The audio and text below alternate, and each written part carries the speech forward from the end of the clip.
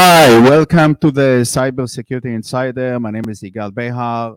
Today we have a new guest, a new member, and I would like to bring him in. Oh, he got disconnected. Device not connected. Okay. Oh, he's back. Oh, you're back. Okay. So let me present Steve. Steve, you are officially online and officially a member. Please tell the viewers who are you and what's going on. All right. Thank you, Miguel. I'm Steve Magnani. I have 33 years at Citigroup. I formerly ran governance for the Global Information Security Group programs, including multi-factor authentication, suspicious activity detection, vulnerability assessment management. I was also involved in asset management as well, amongst many other things in between, you can imagine. And I'm currently acting as a consultant for a corporation on the East Coast here in the United States with regard to their third-party vendor supplier management program. Anything else you'd like to know? Anything that you want to tell? Well, I think, I'm joining forces with Yigal and TheCybersecurity in order to bring forward my knowledge and my experience to facilitate, the initiative to bring light and education and awareness to small to medium-sized businesses to get a security assessment completed, because there isn't any business, unless it's a charity business, I suppose, but even they would be hit too, that is not susceptible to being hacked, and most specifically these days being data breached with the ransomware connotation attached to that. It can be quite costly, and the effort and the cost to ensure that you have the appropriate controls and protections against that happening to you is a drop in the bucket compared to what it will cost you if you should unfortunately be hit by ransomware. Okay, perfect.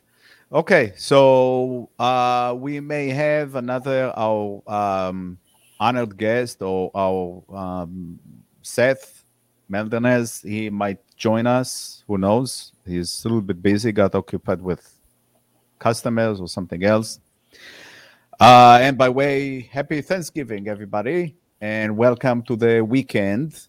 It's windy. It was a little bit sunny here, but that's okay. Okay, so let's start. As you said about cybersecurity, vulnerabilities, and everything else.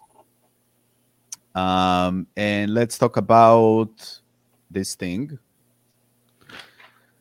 And this is with the Sky routers patch 17 months after vulnerability disclosure. Sky Broadband has rolled out a fix for critical DNS rebinding vulnerability affecting 6 million Sky routers in the UK. The flaw could be exploited to access the router's home network, change router configuration, and traverse the network to access other devices. The flaw was first disclosed to Sky in May 2020 and was initially said to be mitigated by November 2020.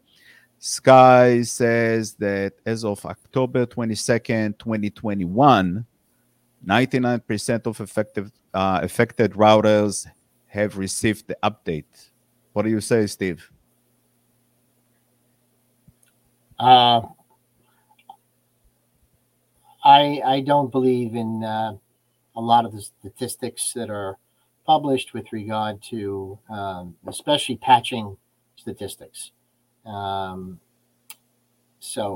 I would take that with a grain of salt. And if you have or operate in this particular type of networking capability, I would certainly look into it and make sure that you have the appropriate patching completed.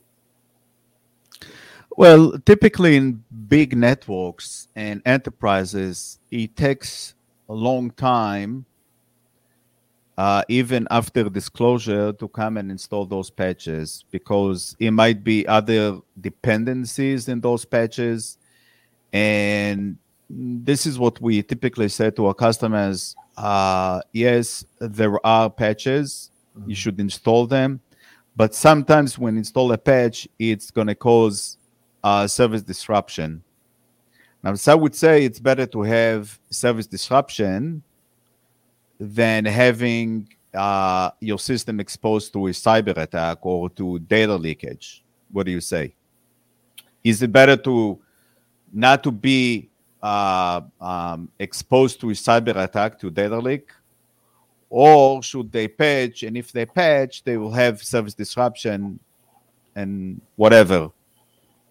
What's Well, your this take? is, yeah, I mean, this is a perfect, this question is a perfect microcosm of the issue with owners of small and medium-sized companies deciding whether or not they want to spend the money to do the right thing from a cybersecurity perspective. Well, So, this is different. If you want to spend the money and not spending the money, this is a different question. no, no, I know. But what I'm saying is it's parallel. You know, it's an example, the Okay. same mindset, right? So if I'm, you know, the owner of a, let's say, $200 million revenue perspective annual company, and I'm going to, you know, my CTO tells me I got to put in a patch or two, and they find that when they put it in, it is going to cause a 15% hit on revenue, right? For a short period of time, let's say a month, until they can figure out the kinks and then work it out. That might be a problem for some people. And see that, so that's the rub. You know, at what point do you say, listen, I'm willing to take less revenue in order to make sure that I have the protection? Um, so that's, you know, that's the problem. In a much larger organization, such as the one that I was with, and many organizations of those kinds, the big issue there is knowing your asset um, map. You know, if you don't know, if you don't have a good idea of your asset topology, right, whether you're national or global, then very often, um, you know, it's kind of like just sticking your finger up in the wind when you put a patch out to see whether or not something is going to fall.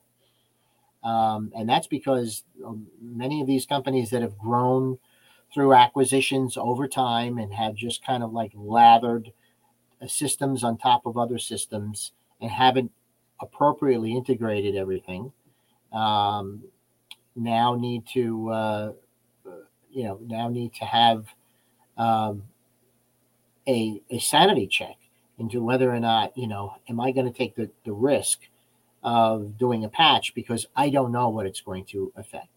And that's why they do it in test mode over the weekend. And, you know, if they see that it's not going to affect too many systems or hopefully affect none, then they'll let it go. But if they see it's going to be a problem, they're willing to accept the risk. So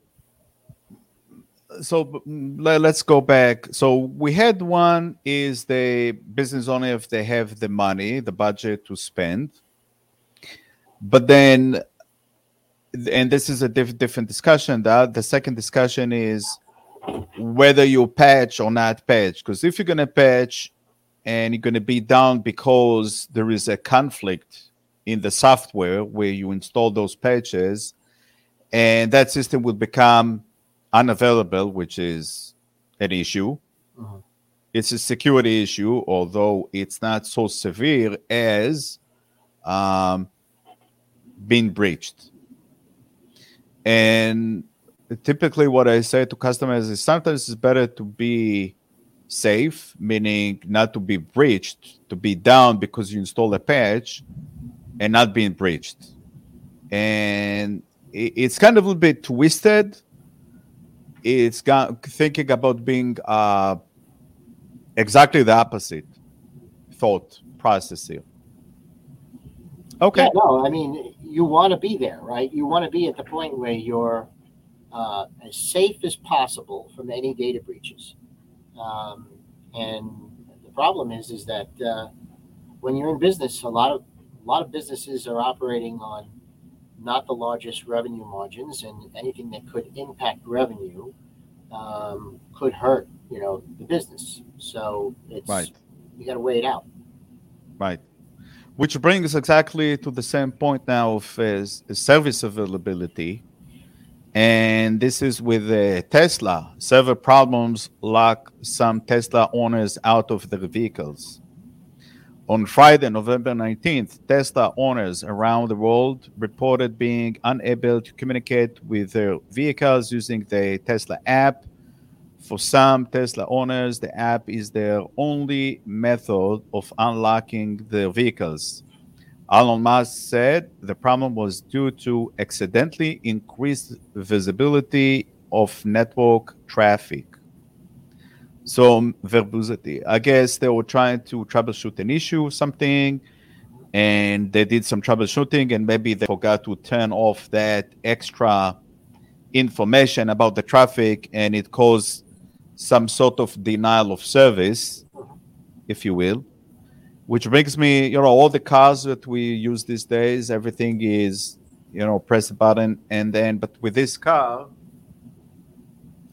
so I have this key that you can open the car.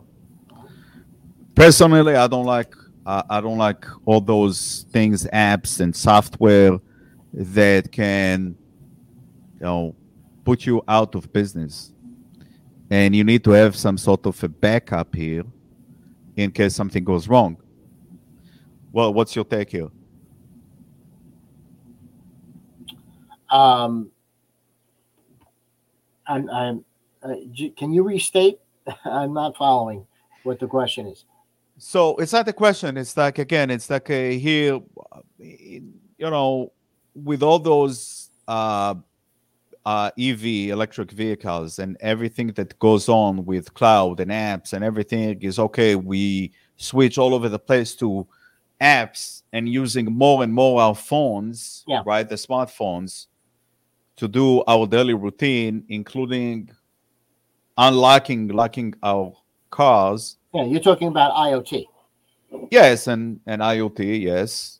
Uh, Eventually we're going to need to have some sort of a backup, and they didn't think about the backup, and this is one of the issues here that we are having with those new technologies, that we need to have some sort of a backup even to our car. And let's say, even let's say you have, you know let's say they didn't have this issue. Let's say you have a problem with your smartphone. Mhm. Your smartphone, one of the common issues can be that you ran out of battery Mhm.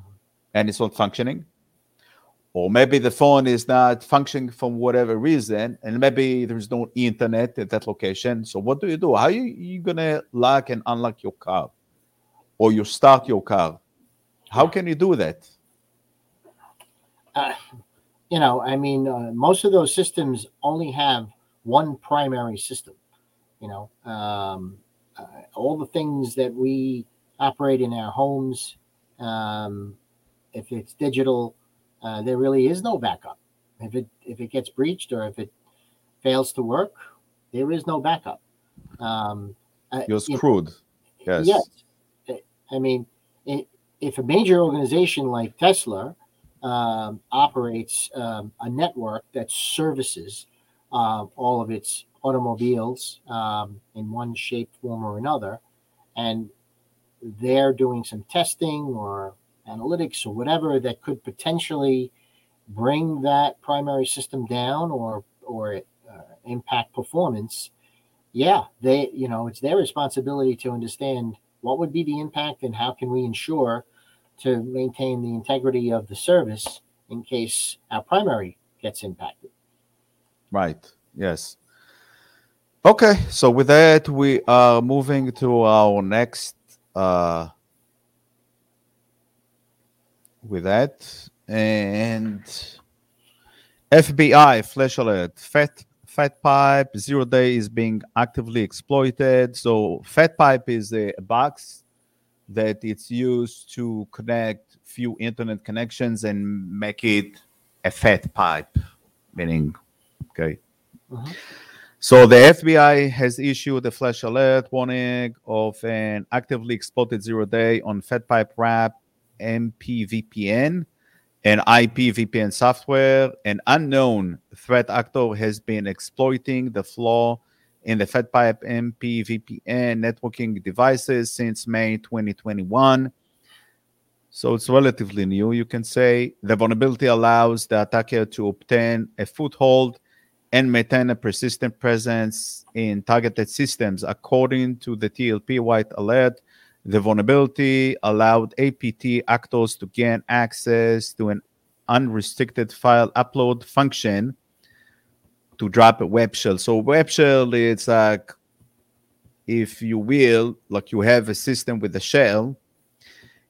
This is called the web shell. So you do it over the internet on a web server for exploitation activity with root access, which you have full access, leading to elevated privileges and a potential follow-on activity, meaning installing other malware, other expanding your foothold in a system, in a network, and then expanding to other areas in that target. So this is again goes well with the topic of patching, and it's maybe better to patch than not to patch. What's your take? Well, like I said earlier, Yigal, I mean, you always want to be as 100% patched as possible, right? The only reason why you're not going to be at that level is because you have some issues in your system that you're not quite sure of. You don't know what impact it could have on the balance of um, your systems, whether or not it's going to impact performance of customers. That's a big deal to businesses. So, yes, I mean, the goal is to be 100% patch. Uh, the the difference is, you know, can you actually get there without significantly impacting your business operation? Yeah, so both ways you have a problem with operation, right? The case where you are being breached, and the second, because if you're breached, you can't serve your customers, Mhm. and you can't do any internal activity. And the second is if you are not breached, you are patched, but you have a problem with the service availability. So now you have a problem with your customer. So either way, you're going to have a problem with your customer. And people will come and ask questions. And then with a worst case, and maybe I don't say the worst case scenario, is where you breached and information was leaked. Then you have a problem with your customers that they might go away, but then you have a problem with the authorities as well. I mean, Yes, both ways you might have a problem with the authorities, but this case you'll have a bigger problem right. So, and costs. yeah. So, if you can live with a performance hit, if you can live with some of the chirping that you're going to get from your customer base as a result of putting in a patch, it's always best to try to live through that rather than live in a scenario where you're open to a breach. And if you get breached, the customer will not be happy, nevertheless, and it's going to cost you even more money that way. I think there is another alternative, and the alternative is to have another system that is exactly the same as your production environment. Typically, I had this week another conversation with another development company that we are hosting their services, and I told them, well, first you need to have three separate networks. One is the development, the testing environment, and the production environment. Mhm.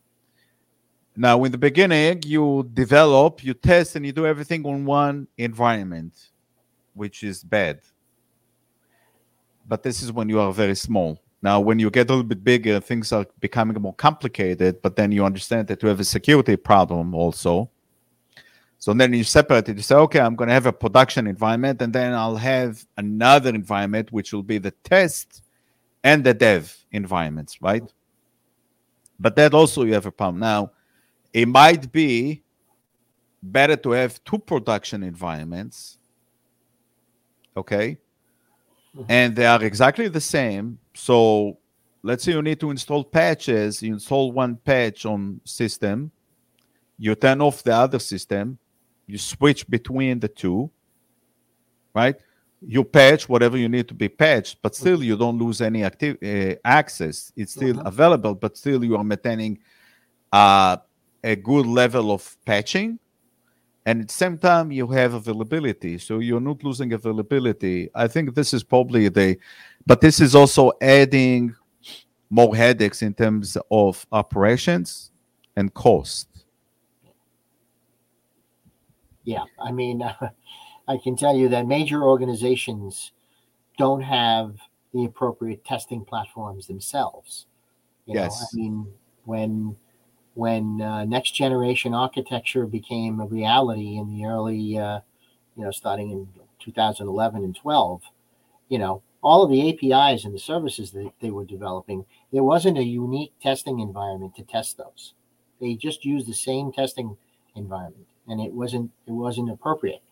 Um, and Meaning using the production as a testing environment. well, Or no, or they had the separate those functions, the production and the testing yeah, and dev. Okay. yes, they are indeed separate, but but you know there are running some of the programs that I had. I had raised the fact that even my programs, right, suspicious activity detection and multi-factor joined together, we could not actually effectively test the protections that these provided, right, in a pure test environment to make sure end to end was working exactly as we wanted it to. I mean, it was, but we couldn't document it in the way of a test, right? And a lot of that has to do with the fact that it's internet and it's customer bound, and you need to have credentials to be able to test it. And it was just very difficult to create fake credentials to utilize in that environment, in the production environment. I mean, we really needed a test environment that was just like production, and and you know attempt customer debit and credit transactions, with the controls that we had in place. Um, that's not to say it wasn't working; it was working, but we couldn't, put on a platter to the regulators. We did this 88 ways to Sunday in a true test production environment, and it works as advertised. Um, the other environment that uh, most of the large organizations have is a proxy environment. Um, so that's another one, and that's interesting because the proxy environment never got tested. We never tested the proxy environment. And why is that? I have no idea. It was just seen. I think because it was very low on the totem pole. Because proxy was essentially production, right? Um, so if it passed production, it was fine. And then obviously later on, WAF and post production control um, tools came out to sort of put additional controls and fail safes on potential vulnerabilities that were rolled out into production that were not caught by various penetration testing and threat analysis and so forth and so on. So when you say they didn't test, what kind of testing are you referring to? Oh, mainly, vulnerability testing. So Red they team. So they skipped the vulnerability testing of the proxy. They didn't test vulnerabilities Yeah, in the. no, they didn't test the proxy because the proxy was basically just, you know, the delivery of the production system just through uh, a different pipe, so to speak. I Um, see. there was no difference in the functionality of the code or anything that was being delivered or being deployed on those landing pages. I see. Okay. Okay. So we're gonna move now to guess what? Another breach on GoDaddy. So GoDaddy managed WordPress customer data was exposed in a November 22nd filing by the Securities and Exchange Commission, SEC. GoDaddy disclosed unauthorized third-party access to its managed WordPress hosting environment. The intruder used a compromised password to gain access to GoDaddy systems in early September. So this has happened in September. So now November, we're talking about 3 months. GoDaddy detected the problem on November 17th again. So you see that there is an issue with detection. The incident exposed up to 1.2 million users' email addresses and subscriber numbers. The admin password originally used to provision the subscriber WordPress instance, SFTP usernames and passwords, in some cases, SSL private keys were also exposed. So the SSL certificate is meaningless. The account has been changed, password reset, SSL keys reprovisioned, and impacted users are being notified. So this is what they did. They did password changes, resets. They redid the SSL certificates keys. So revoking the certificates and creating new certificates. But this is a problem. It's a bigger problem because um, they use this maybe default admin password, and now when you create those instances, they people don't change the default password. So once they got the password, they don't change it, and this is a bigger problem.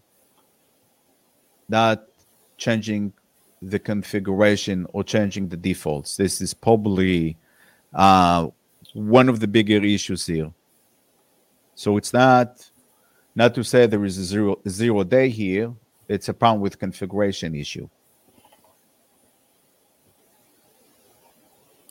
Did you see those kind of things in your previous places? Configuration issues, Um, misconfiguration, I would say. uh, well, I wasn't necessarily privy to the network scenarios where that would normally happen, right?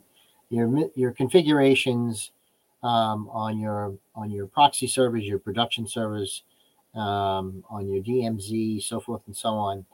Um, we certainly had them, and every organization will have them.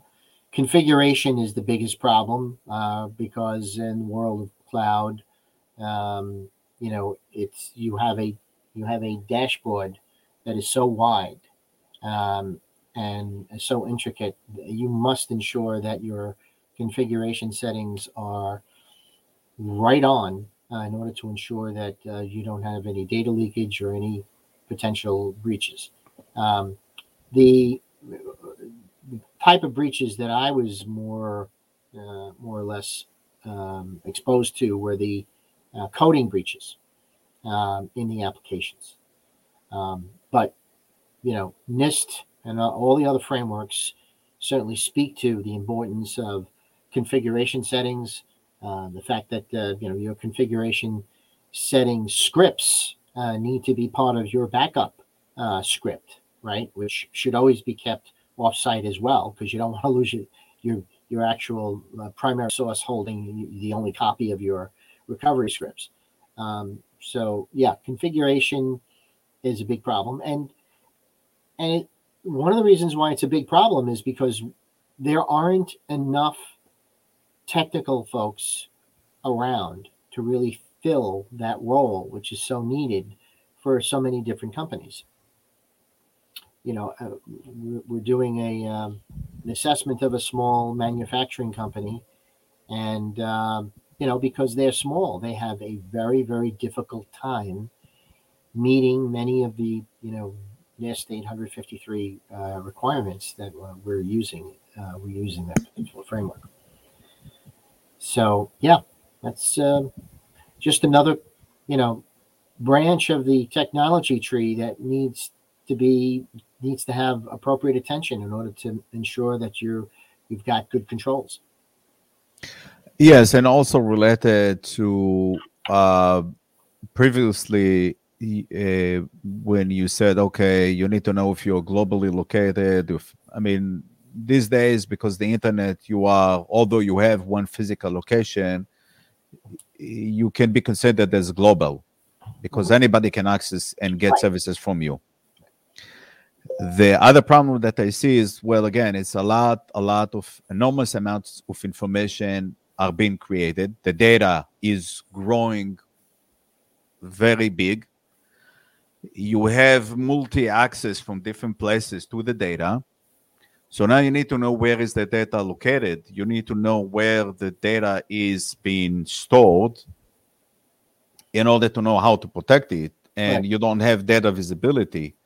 So this is also another issue. So here again, when as a company like GoDaddy that serves other customers, if they have some sort of an issue with how the process, and obviously it's a process issue, um, they need to force their customers to change password once they do the first login and force them to use two-factor authentication immediately out of the box. I mean, Microsoft have rolled it out at any time that you create a new account, it will force you to create um, two-factor authentication setting. So it's been done. It's going to take some time. That's for sure. yeah. And yeah, okay. So I think we are earlier than I thought going to be. So any closing you want to say before Uh, we finish? sure. You know, I'm happy to be part of the team, help out, and drive the message forward. I think there are a lot of small to medium-sized business owners who um, they don't they don't really have um, security uppermost in their mind, and I know that they're deploying CTOs or so-called CTOs in their organizations to run their networks, um, and they know because they're operating and they're saying, well, you know, I know that this is a hole. I know that, you know, privileged access, we cannot be using default passwords and so forth and so on. It's the message has to be delivered to the owners, and the owners have to understand almost um, kind of like see the scenario if something should go bad, to really understand how bad it can get, and then understand that, you know, cybersecurity controls, just like life insurance or automobile insurance or anything, it is an insurance to at least minimize, to a certain extent, the depth and length in which you could be hurt, and hopefully, you know, cut it down to a very, very small percentage. So I want to tell you, well, I have a few stories under my belt with speaking to business owners. And now recently I'm talking to another business owner again that we spoke a few years ago. And it's a retail business. They have, I think, 7 stores. And a few years ago, she was referred to me by another third party, and she asked me also about, okay, if I want to check my security, what will be the cost? And I told her the cost, and she ran away. And now the second time she's coming, and now again she's asking the same third party, okay, do you know anybody? Obviously, she forgot about me.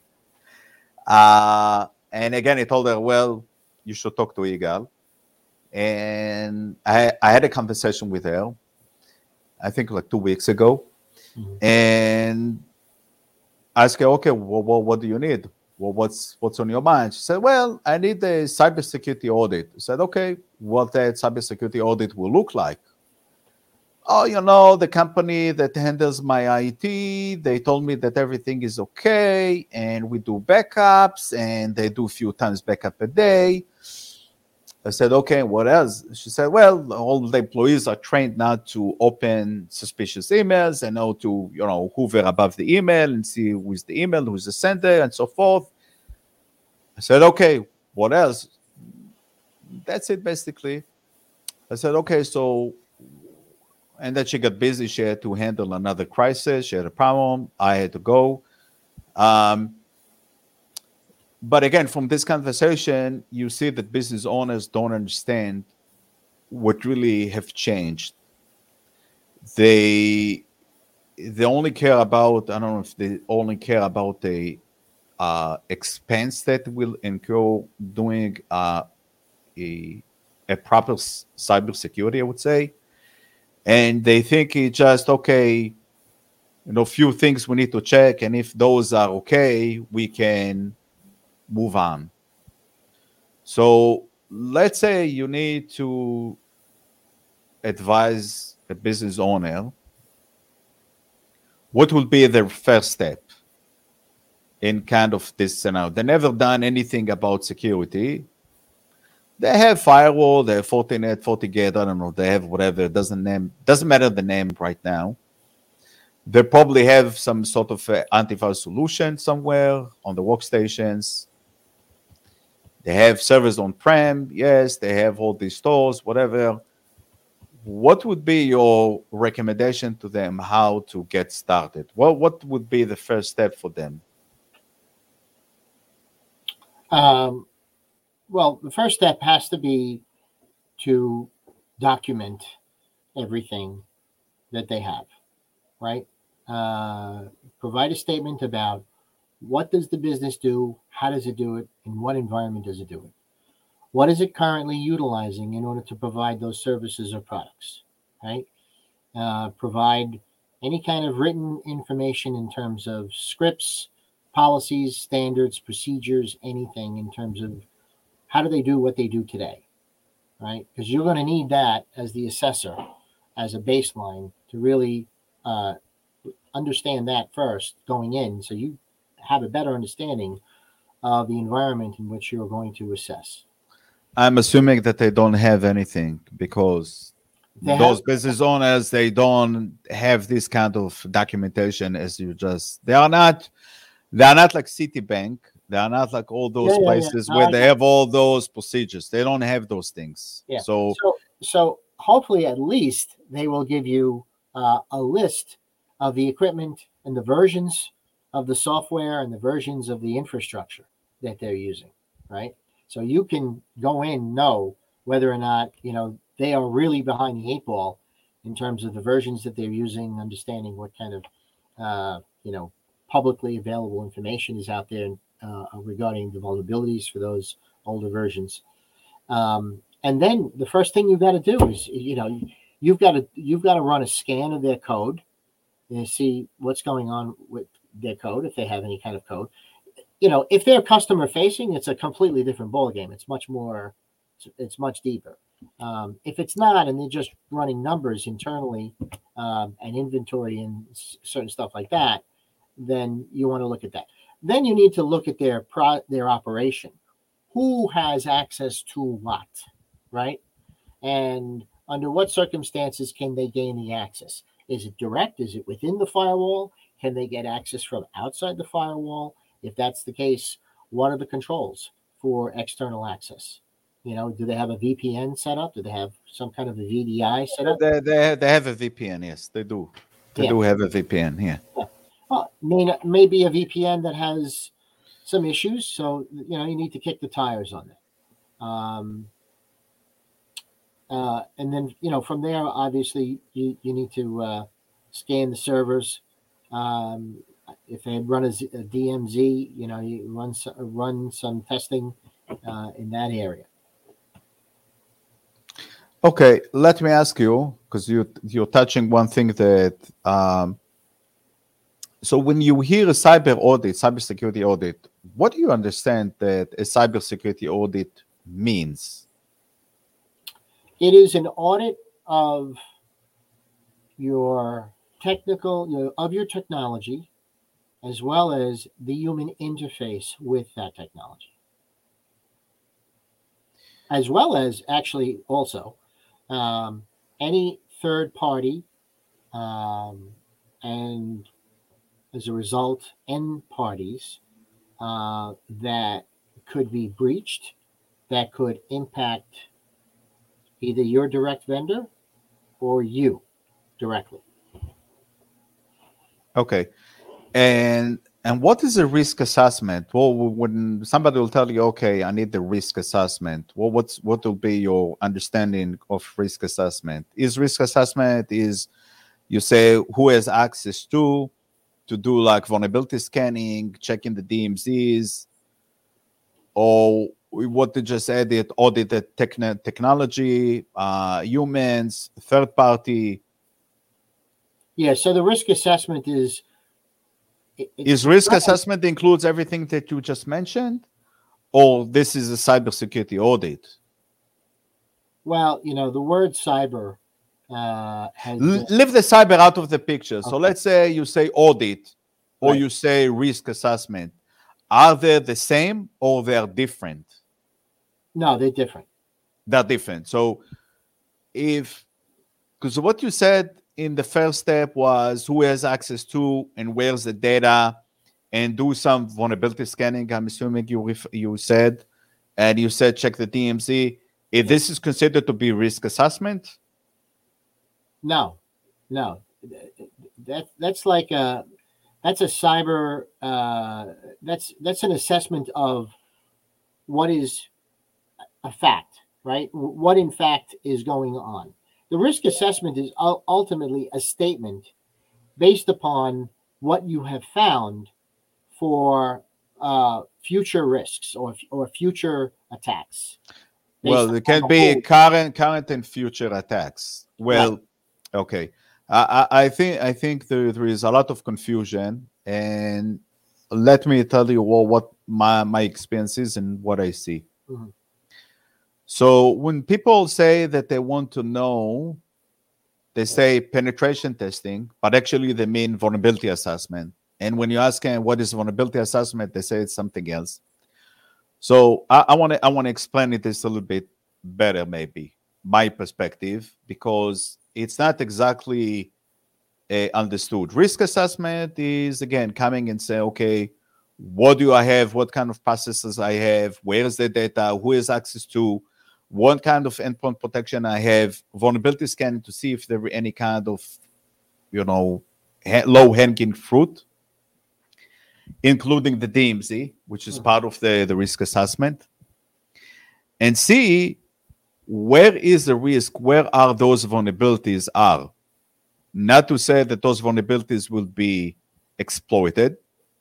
They're just vulnerabilities, list of vulnerabilities, a list of weak points in my environments, in Right. my business. Okay. And audit, as I see it, as audit is just okay, I have a list of things and I check the mark.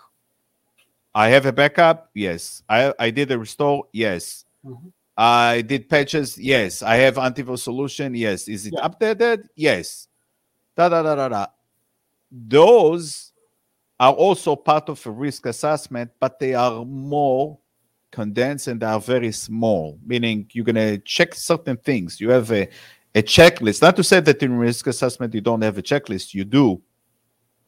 But an audit is inside the risk assessment because the risk assessment is more wide. The scope is wider, very wide, because you're checking a lot of things. And audit is very small. Now, another word about vulnerability assessment and penetration testing. So, again, as I said earlier, vulnerability is just give me all the list of vulnerabilities, all available vulnerabilities.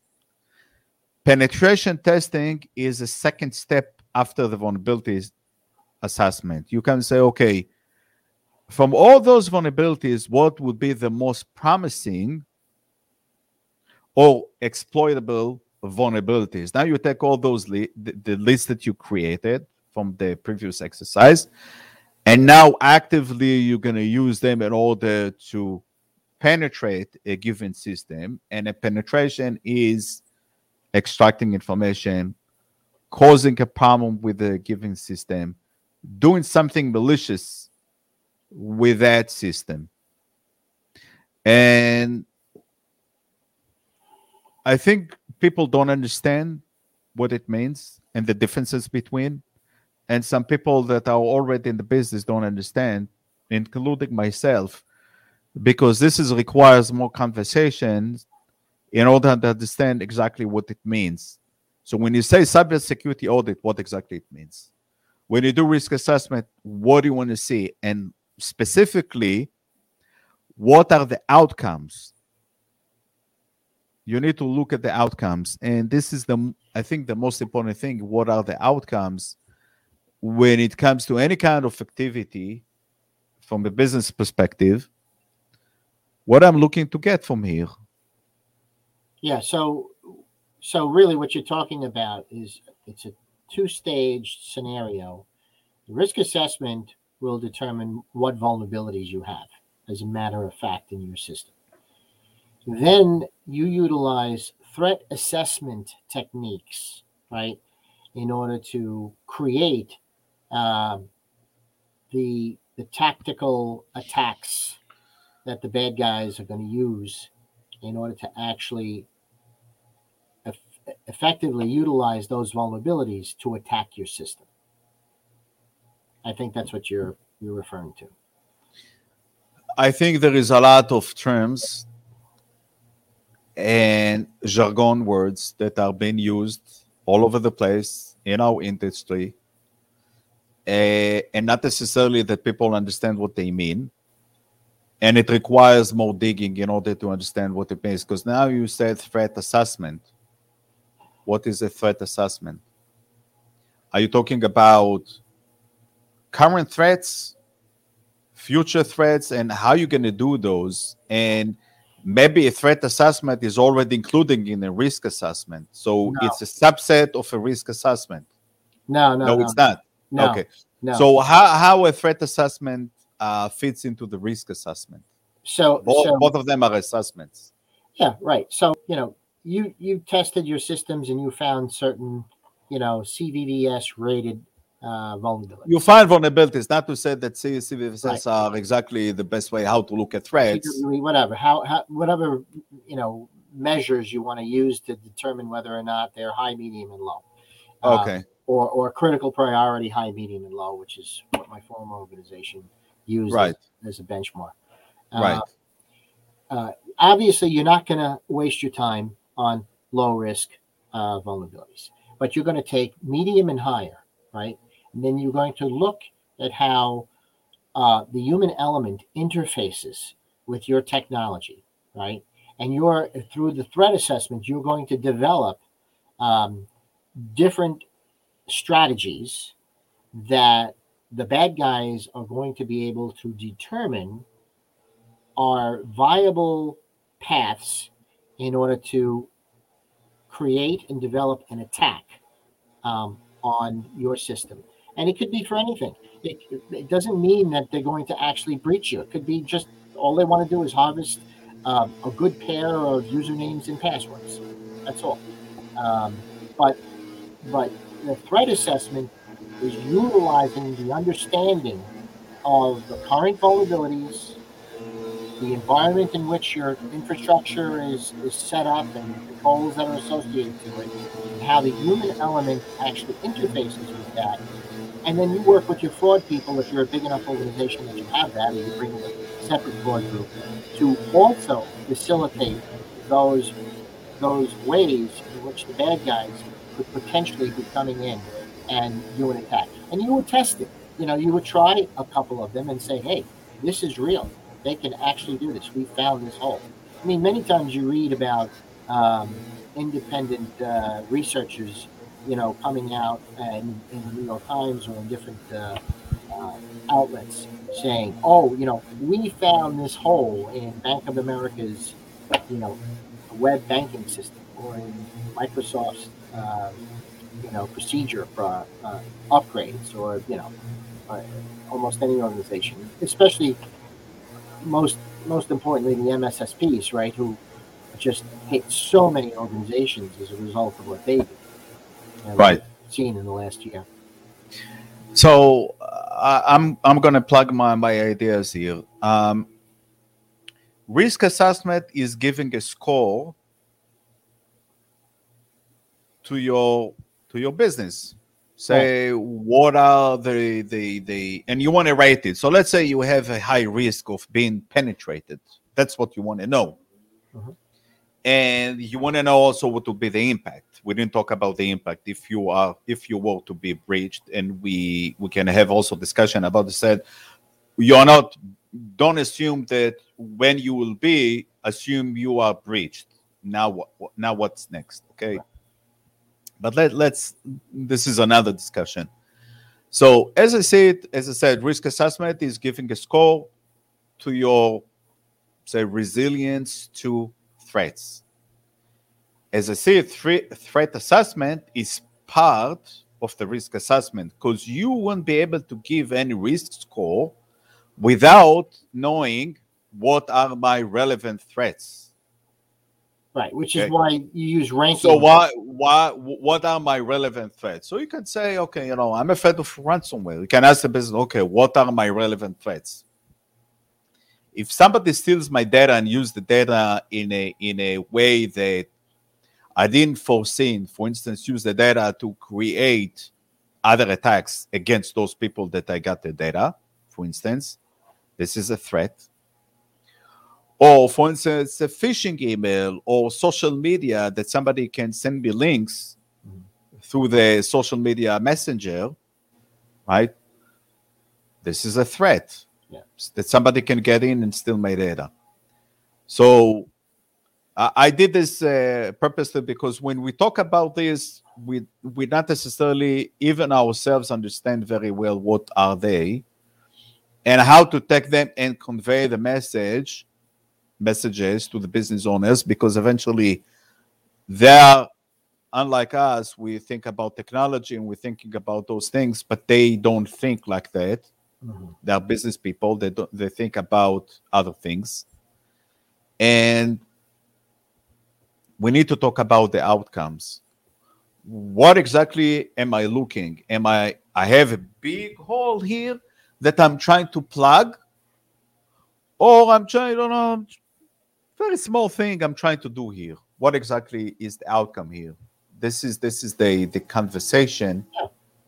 that we need to have with Yes. business people.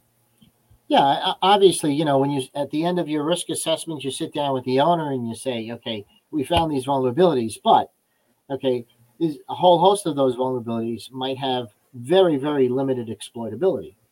Right? I mean, a lot of our um, decisions as information security officers resolve around whether the level of exploitability of the particular finding.